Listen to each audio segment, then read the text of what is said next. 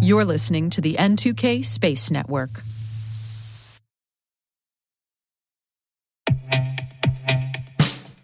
And now, a message from Cyberbit. Mastering cybersecurity is like mastering a sport.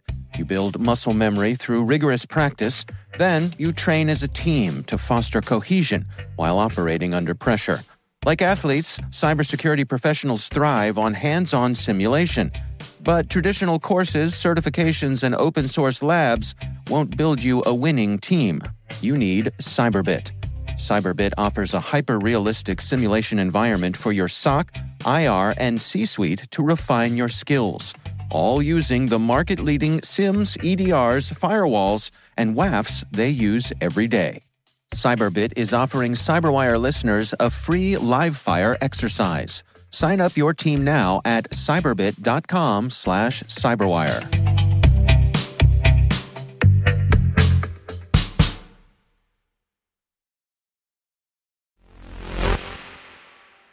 We love a scrappy underdog story in the space industry. Succeeding against the tough odds and doing more with less, it tugs at the heartstrings, doesn't it? Well, when the big players also have big news, we understandably let them have their time in the spotlight. And Viasat is pretty big and just got bigger. T-minus 20 seconds to LOS speed rest. Go for deploy. Today is May 31st, 2023. I'm Maria Varmazis, and this is T-minus.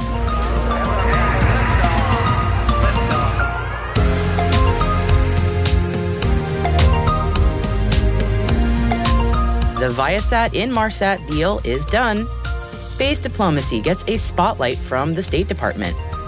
DARC completes its CDR. Sierra Space powers up Dream Chaser.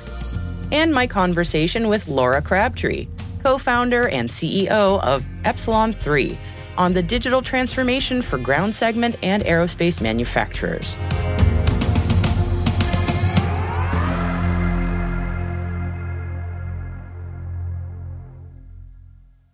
Let's take a look at today's Intel briefing, shall we? And an update to some big satellite-related news to top off our show today. With all regulatory challenges now cleared, the Viasat acquisition of British satellite telecoms company Inmarsat has officially closed. With this acquisition, Viasat now has 19 satellites on orbit, covering the Ka, L, and S bands. Viasat's press release about the deal's completion says that the company's assets, once fully integrated, are expected to increase the pace and scope of innovation in the global satellite connectivity sector, offering new and improved capabilities to customers that will address the ever-increasing speed, flexibility, reliability, coverage, and security that they demand. We should note that while Viasat Corporate will stay in Carlsbad, California, its new global international business headquarters will now be based in London, which is where Inmarsat had been based as well.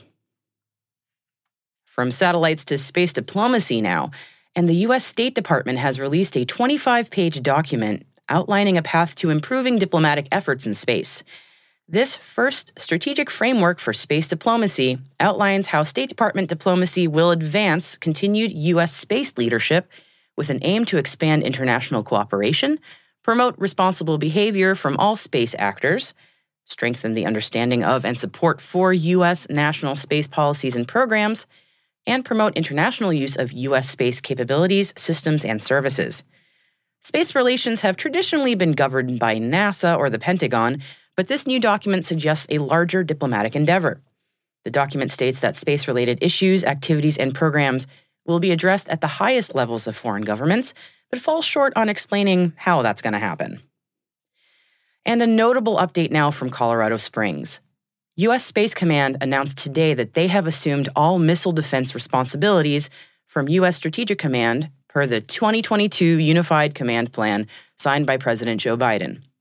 In addition to planning support, Space Command will also provide asset management, warfighter involvement in capability development, network management and defense, mission-specific intelligence, and missile defense joint training, education, and exercise support.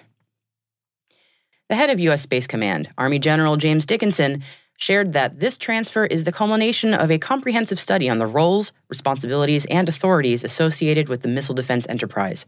Integration of systems and fighting doctrine is critical to modern warfare, he said. Now, it's been a while since we dumped a load of acronyms on you, and it's coming up next, so happy hump day. And here they are. Lockheed Martin has signed a Cooperative Research and Development Agreement, known as a CRADA, with the U.S. Army Combat Capabilities Development Command's Aviation and Missile Center, known as AVMC, to advance beyond line of sight, known as BLOS, connectivity. Did you get all that? The agreement will see Lockheed Martin and AVMC jointly developing and demonstrating space-enabled defense systems. Whew, okay. Oh, and there's more. The partnership will conduct design, development, integration, and test risk reduction activities at AVMC's Redstone Arsenal, Alabama-based System Integration Lab. You got it, it's known as the SIL, to identify and develop concepts of operations for linking ground-based platforms to the space domain.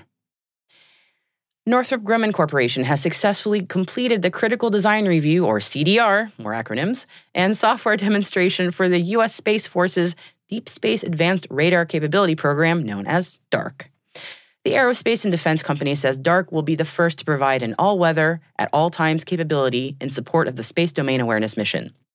With this milestone completed, the program will turn its focus to the factory acceptance testing of key subsystems starting later this year. Now, welcome back to Earth, the 4 Axiom 2 mission astronauts who splashed down in the Gulf of Mexico overnight. The all-civilian crew completed 20 experiments during their time on the International Space Station. SpaceX's Crew Dragon capsule safely transported the astronauts home after 8 days on the ISS. And soon after the splashdown, SpaceX launched again from the west coast of the U.S., doubling the record for consecutive orbital launch successes. Their latest Falcon 9 took off from Vandenberg Space Force Base, transporting 52 Starlink satellites. This mission marks the 200th successful launch of the company's Falcon 9 rocket. Kudos to SpaceX for reaching such an amazing milestone, and tip of the hat to the hardest working rocket in space, the Falcon 9. And continuing with success stories, Sierra Space has announced that they have reached a critical milestone in their mission and have powered up their Dream Chaser spaceplane. Sierra Space simulated the power that will be generated from Dream Chaser solar arrays once in orbit and activated the plane's integrated systems exercising flight computers, base processors, and low-voltage distribution units. The test was a key moment for the progress of space technology after years of design and development. But with every success story, there often comes a test failure right behind, unfortunately, and right now, North Korea is recovering their rocket and analyzing data after their vehicle suffered a second-stage malfunction. South Korea says the rocket flew southward, carrying the North's first military reconnaissance satellite, known as Maliyong-1. The launch has caused outrage from the West as it violates UN's Security Council resolutions that ban the country from conducting any launch based on ballistic technology. And now over to Spain, and Spain's first privately developed rocket is experiencing launch delays after the first attempt by PLD Space from the company's launch pad in Medano del Oro was scrubbed. The Miura-1 satellite was due to launch from the pad located at Spain's National Institute for Aerospace Technology base in El Aranosillo, Huelva on May 31st. Weather permitting, PLD Space will attempt to launch again in the coming days. Vamos Miura! And a belated happy birthday to the Very Large Telescope at the European Southern Observatory in Chile. The hardworking telescope turned 25 last week, and with the new upgrades, the VLT plans to remain at the forefront of astronomy, helping us to uncover the secrets of the universe and providing us with some pretty awesome views. And the European Space Agency is inviting European companies to submit proposals for commercial cargo transportation services to and from the ISS and future outposts. You can read more about that and all of the other stories that we've covered in today's Intel briefing at our website, space.n2k.com. We've even included a few stories that we didn't mention for your reading pleasure.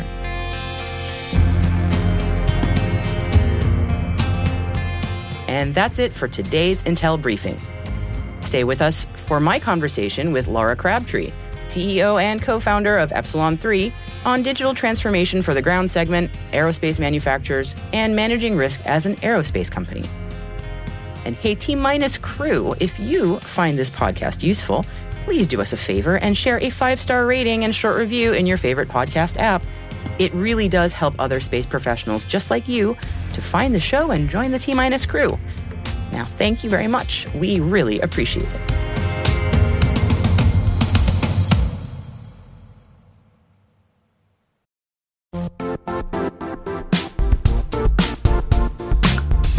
The IT world used to be simpler. You only had to secure and manage environments that you controlled. Then came new technologies and new ways to work. Now, employees, apps, and networks are everywhere. This means poor visibility, security gaps, and added risk.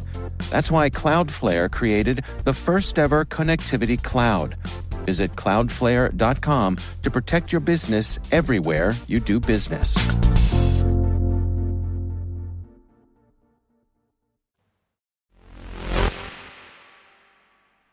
My guest for today's interview is Laura Crabtree, CEO and co-founder of Epsilon 3. She's going to walk us through where new developments in software are helping drive innovation on the hardware side of things. We are helping space companies and other complex engineering companies move faster in their integration, test, and operations realm by helping them organize and communicate better via a platform that's hosted on cloud or on-prem services. So let's dive into the concept of digital transformation of the space industry. It's a pretty broad term. So what do you mean by that? On the digital transformation side, there are a lot of different meanings, but to me, it basically just means a digital thread of everything that you are doing to build, integrate, test, and operate your vehicle, whatever that vehicle might be. It could be a launch vehicle, it could be a small sat, it could be a large geostationary satellite. And I think for the current state of things, there are a lot of digital tools that people use, but it's very hard to trace from one tool to another. And so I think part of that digital transformation has to be what data goes into one system from another, and how do you share data across systems and across personnel? Because just having something digitally doesn't necessarily mean that it's easily accessible. Right. You can drown in data, essentially. And, collecting a lot of data and then not knowing what to do with it can be a real problem. So, what does that landscape look like? Is it just sort of a mess of different data sources and different programs that aren't speaking to each other generally? Yeah, in my past life, I worked in a lot of simulation and training and a lot of integration and test. And we had very large data files that we would store on a distributed file server. And we would ask people to go review the data, and nobody ever would because the barrier to entry was so high. Similarly, we had a lot of data that was gathered on how we were operating a vehicle, how we were making decisions that we probably could have learned a lot more from if we had had the metadata easily accessible.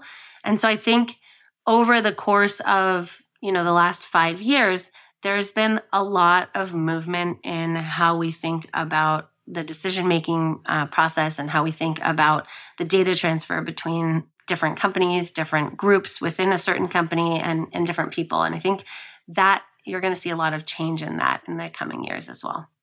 What's driving that specific? It's interesting that's the last 5 years or so. Is it something in the workforce that's maybe changing, or just the speed at which companies are delivering new craft, or is it all of the above and extra? I think it's the startup kind of ecosystem that has emerged over the last, I want to say 5 years, but maybe it's been a little bit longer than that. And I think it started with probably 10 years ago with SpaceX launching Falcon 9 and people having more access to space. A lot of startups came out of the woodwork at that point, and we've seen small companies trying to do more with a very small team. And in order to do that, you have to have really good tools and really good communication to be able to move as quickly as they want to move. And before then, there wasn't a huge ecosystem to support enterprise-type software tools specifically made for the space industry. So I think it's a combination of all those things that we've seen kind of the boom in enterprise-type software for space. That's interesting. So given that we're seeing more of this adoption, what are some barriers that you've seen that are maybe preventing some companies that might want to move ahead but haven't been able to? What are they encountering? I think small companies probably want to move as quickly as they can, and they don't know the types of software that are out there. So, really figuring out what the landscape looks like now with respect to software is really helpful, and getting the word out about what you're doing if you're in the software space is helpful so that companies kind of know what the landscape looks like. Additionally, when you look at specific companies who have a lot of kind of barriers to making decisions, that's something that also kind of helps kind of slow things down. So if you make decisions more quickly, something that we learned at SpaceX was basically make a decision. If it's the wrong one, you can always make a different decision. But if you sit on a decision for a really long period of time, you're basically maybe going to make the right decision, but maybe not. And it's always better to make a wrong decision than make no decision. Oh, interesting. So in that way, it's also a bit of a cultural thing too. That's really interesting. Okay. Yeah, it's interesting to hear that we're seeing adoption of these new tools that I feel like maybe in other sectors in the broader tech world have already been there a little bit, and the space industry is just getting there now. Do you see that maybe reflecting a growing maturity or willingness to move into sort of some standard best practices that have been available in other industries? There's definitely a willingness to adopt new tools now that I didn't see or witness or experience in my previous life. A lot of engineers want to build their own tools, and they want to build internal tools, which will slow you down because you're going to spend a lot of time building internal tools, and they might not be as good as tools you can buy on the market. But that's something that definitely slows people down as well, that desire to build internal tools that maybe don't push your business forward as quickly as if you had just bought something off the shelf. Right, and to put their personal stamp on something, but maybe that's not the most efficient route to go. But to their credit, in the past, there weren't enterprise tools that were specifically built for the space industry, so you kind of had to build internal tools. But now you don't have to, because there are a lot of really good tools that are available. Oh, excellent. So yeah, what do you see as opportunities in this digital transformation of the space industry? Like, what, looking ahead, what are you seeing as places that this can go? Yeah, so in the space industry, we focus a lot on automation, which is great because as the constellations grow, as there are more assets in space, we definitely need more automation. So I think in that space, flight software has the ability to grow. But in addition, as I'm sure you know, there are always things you need to do from the ground, either to monitor or to execute.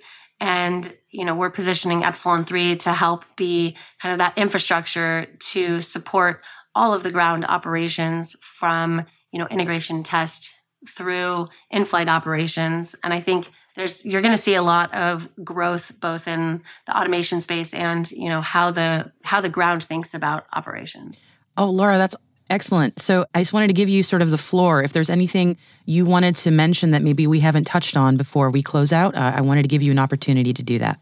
No, I think, I'm really excited about the growth that we're seeing in the space industry. I know as I talk to different people in the community, investors who are looking at space companies, there is a lot of innovation going on out there. And I think in the next couple of years, we're going to see this industry go even crazier than we've seen it go in the past 5 years. So I'm really excited to be supporting a part of that. And I hope everybody else is excited about that as well.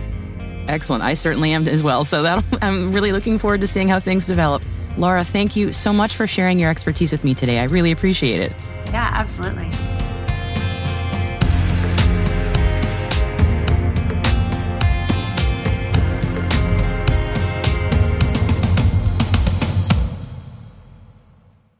We'll be right back.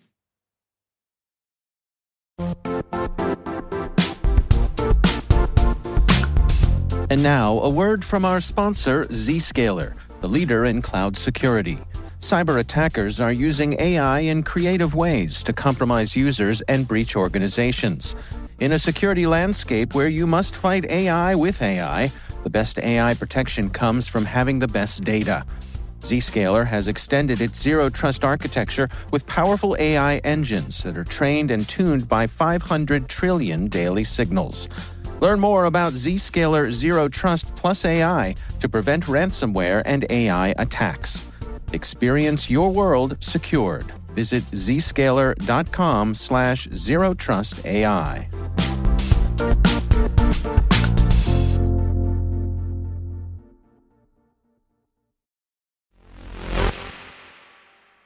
Welcome back.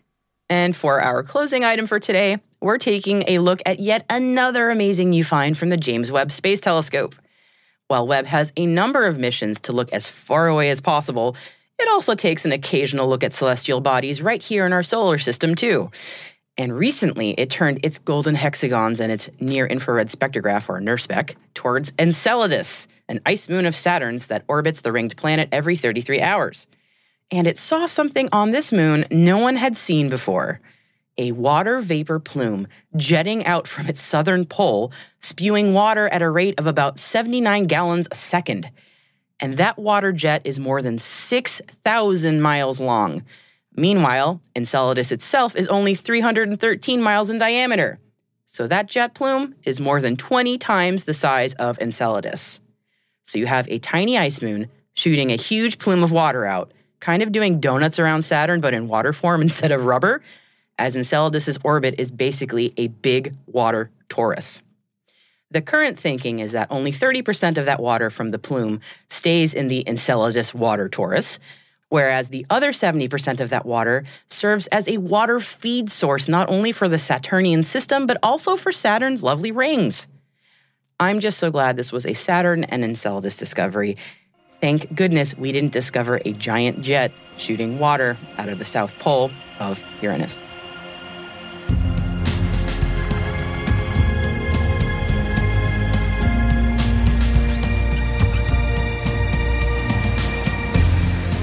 And that's it for T-Minus for May 31st, 2023. For additional resources from today's report, check out our show notes at space.n2k.com. And we'd love to know what you think of our podcast. You can email us at space@n2k.com or submit the survey in the show notes. Your feedback ensures that we deliver the information that keeps you a step ahead in the rapidly changing space industry. N2K Strategic Workforce Intelligence optimizes the value of your biggest investment, your people. We make you smarter about your team while making your team smarter. This episode was produced by Alice Carruth, mixing by Elliot Peltzman and Trey Hester, with original music and sound design by Elliot Peltzman. Our executive producer is Brandon Karpf. Our chief intelligence officer is Eric Tillman. And I'm Maria Varmazes. See you tomorrow.